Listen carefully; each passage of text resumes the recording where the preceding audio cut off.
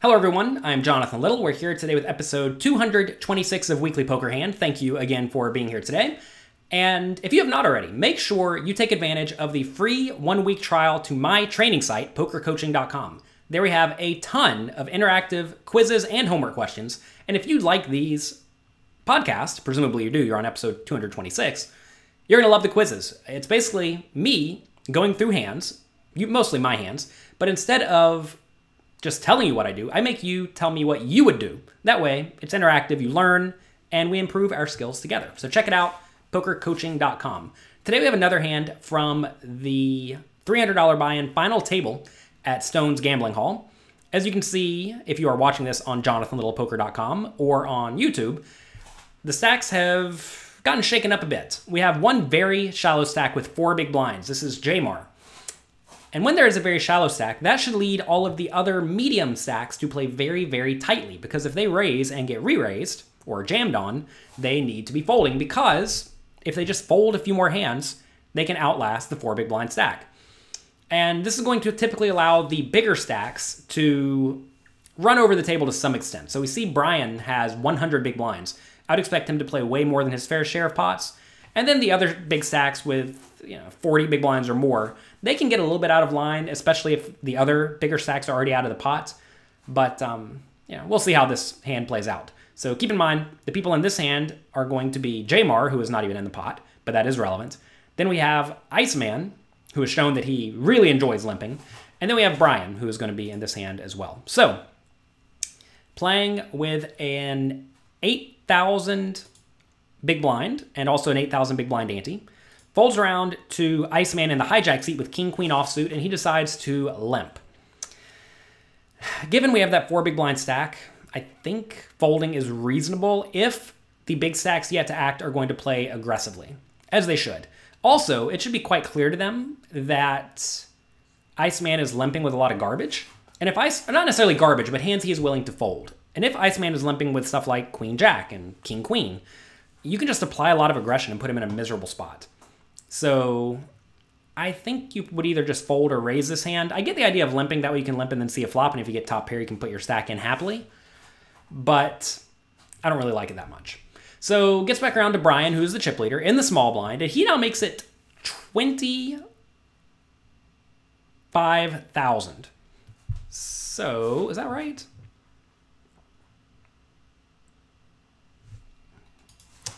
The graphics are not quite accurate here. Gets around to Brian, and he makes it, it looks like, Brian makes it 25,000.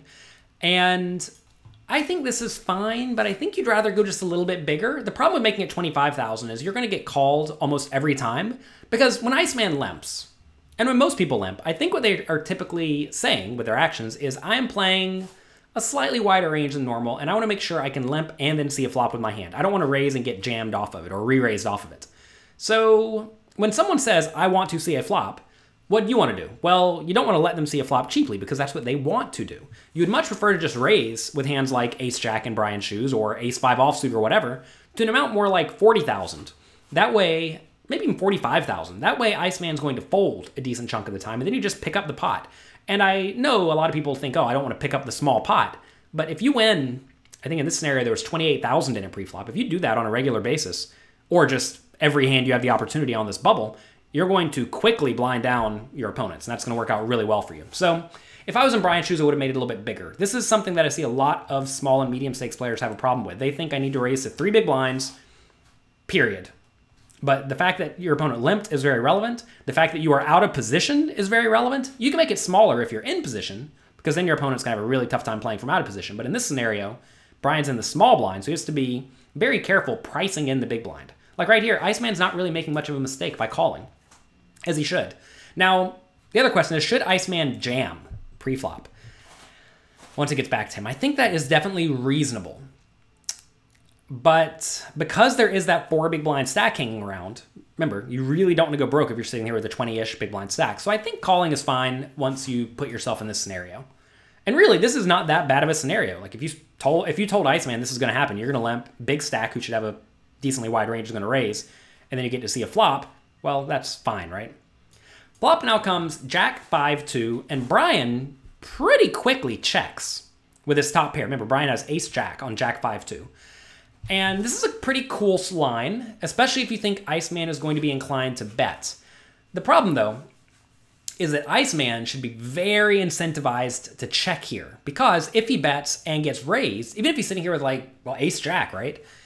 He doesn't really want to get it all in when there's a 4 big blind stack. He would much prefer it to go check on the flop, call a turn bet, and then call a river bet. That way he induces a lot of bluffs. So I think Brian should just make a small bet with his entire range in this scenario. And notice if he bet something like 20,000 into the 66,000 pot, that's going to result in Iceman folding a lot of his range, unless he has a jack, in which case he's going to jam. Maybe Iceman also calls with the underpairs, like pocket sevens, which is great. Whereas if you check, pocket sevens should definitely check behind. Or make a tiny bet and then fold if it gets jammed on, which is not really great for you, right? So I think Brian should just make a small bet with his whole range, and that includes hands as good as this. However, he checks, and now Iceman pretty quickly bets 25,000, I think, into the 66,000 pot. And it's an interesting line. The question is, does King Queen have much showdown value here? And I think the answer is probably no. The problem, though, is that you have to ask, is Brian actually checking jack 5-2 to check fold? And I would say almost never. I would presume that Brian is checking his whole range to either check call or check fold, or maybe if he has something like, I don't even know, 9-7 offsuit, he'll check fold. But you're crushing that hand anyway.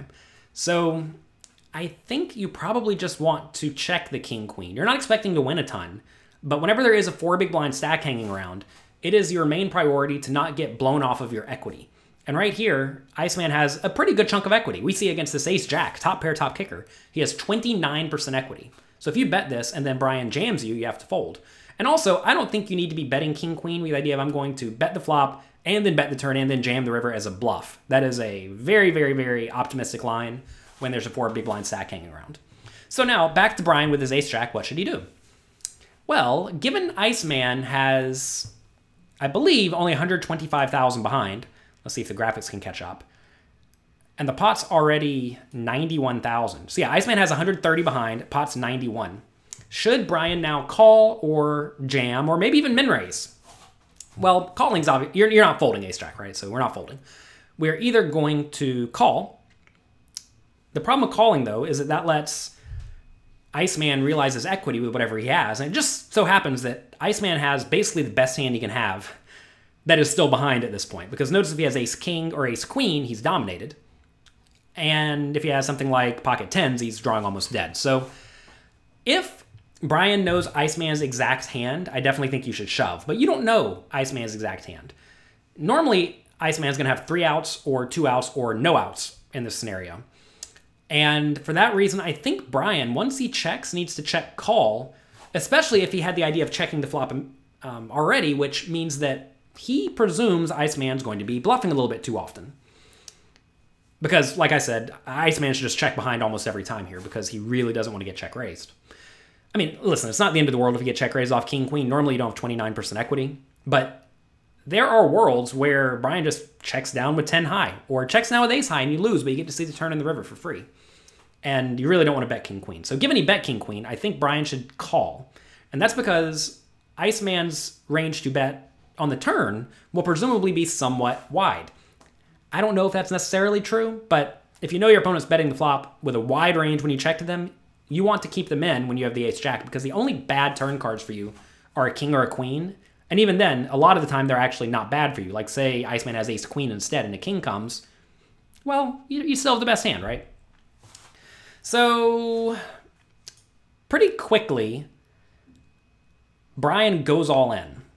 And I don't really like that line. And that's because if you really think about Iceman's range, Iceman is going to be drawing almost dead or very near dead. And I get the idea that Brian really doesn't want to see one of the bad cards come, but on jack 5-2, there's only a few bad cards and they don't necessarily beat you. They both would beat him this time, but there's no way he can know that. So against Iceman's range, you want to keep that in, and the way you do that is to call, especially if you know Iceman is the type of player who may run an insane bluff, or maybe he's the type of player who's going to, put Brian on a hand like ace-9 and decide to try to bluff him off of it. right? If you think your opponent's going to put you on a marginal made hand and then be willing to do something about it, which is to try to bluff you with his garbage, then you definitely want to check. Now, you may say, well, what if Iceman has a jack here? Well, first off, it's pretty unlikely given there's a jack on the board and a jack in Brian's hand. But if he does have a jack in this scenario, if you jam, he's always going to pay you. Whereas if you check call, and then especially if the turn's a somewhat scary card like a ace, king, or queen, he may no longer pay you off. But that's just not going to happen so often. Most of the time on these very uncoordinated boards, your opponent's just not going to have anything good. So if your opponent has nothing good, you want to give them every opportunity to bluff. So anyway, he jams. Iceman thinks for a while for some reason. I'm not too sure why he would think for a while here. It's a very easy fold. Presumably, if you think you have an edge at your final table, you want to play rather quickly. And most poker players think they have an edge. So you don't really want to take your time. There's no value in Hollywooding or going slowly or trying to save face or anything like that. You should have a bluffing range some portion of the time, and you should bluff with it.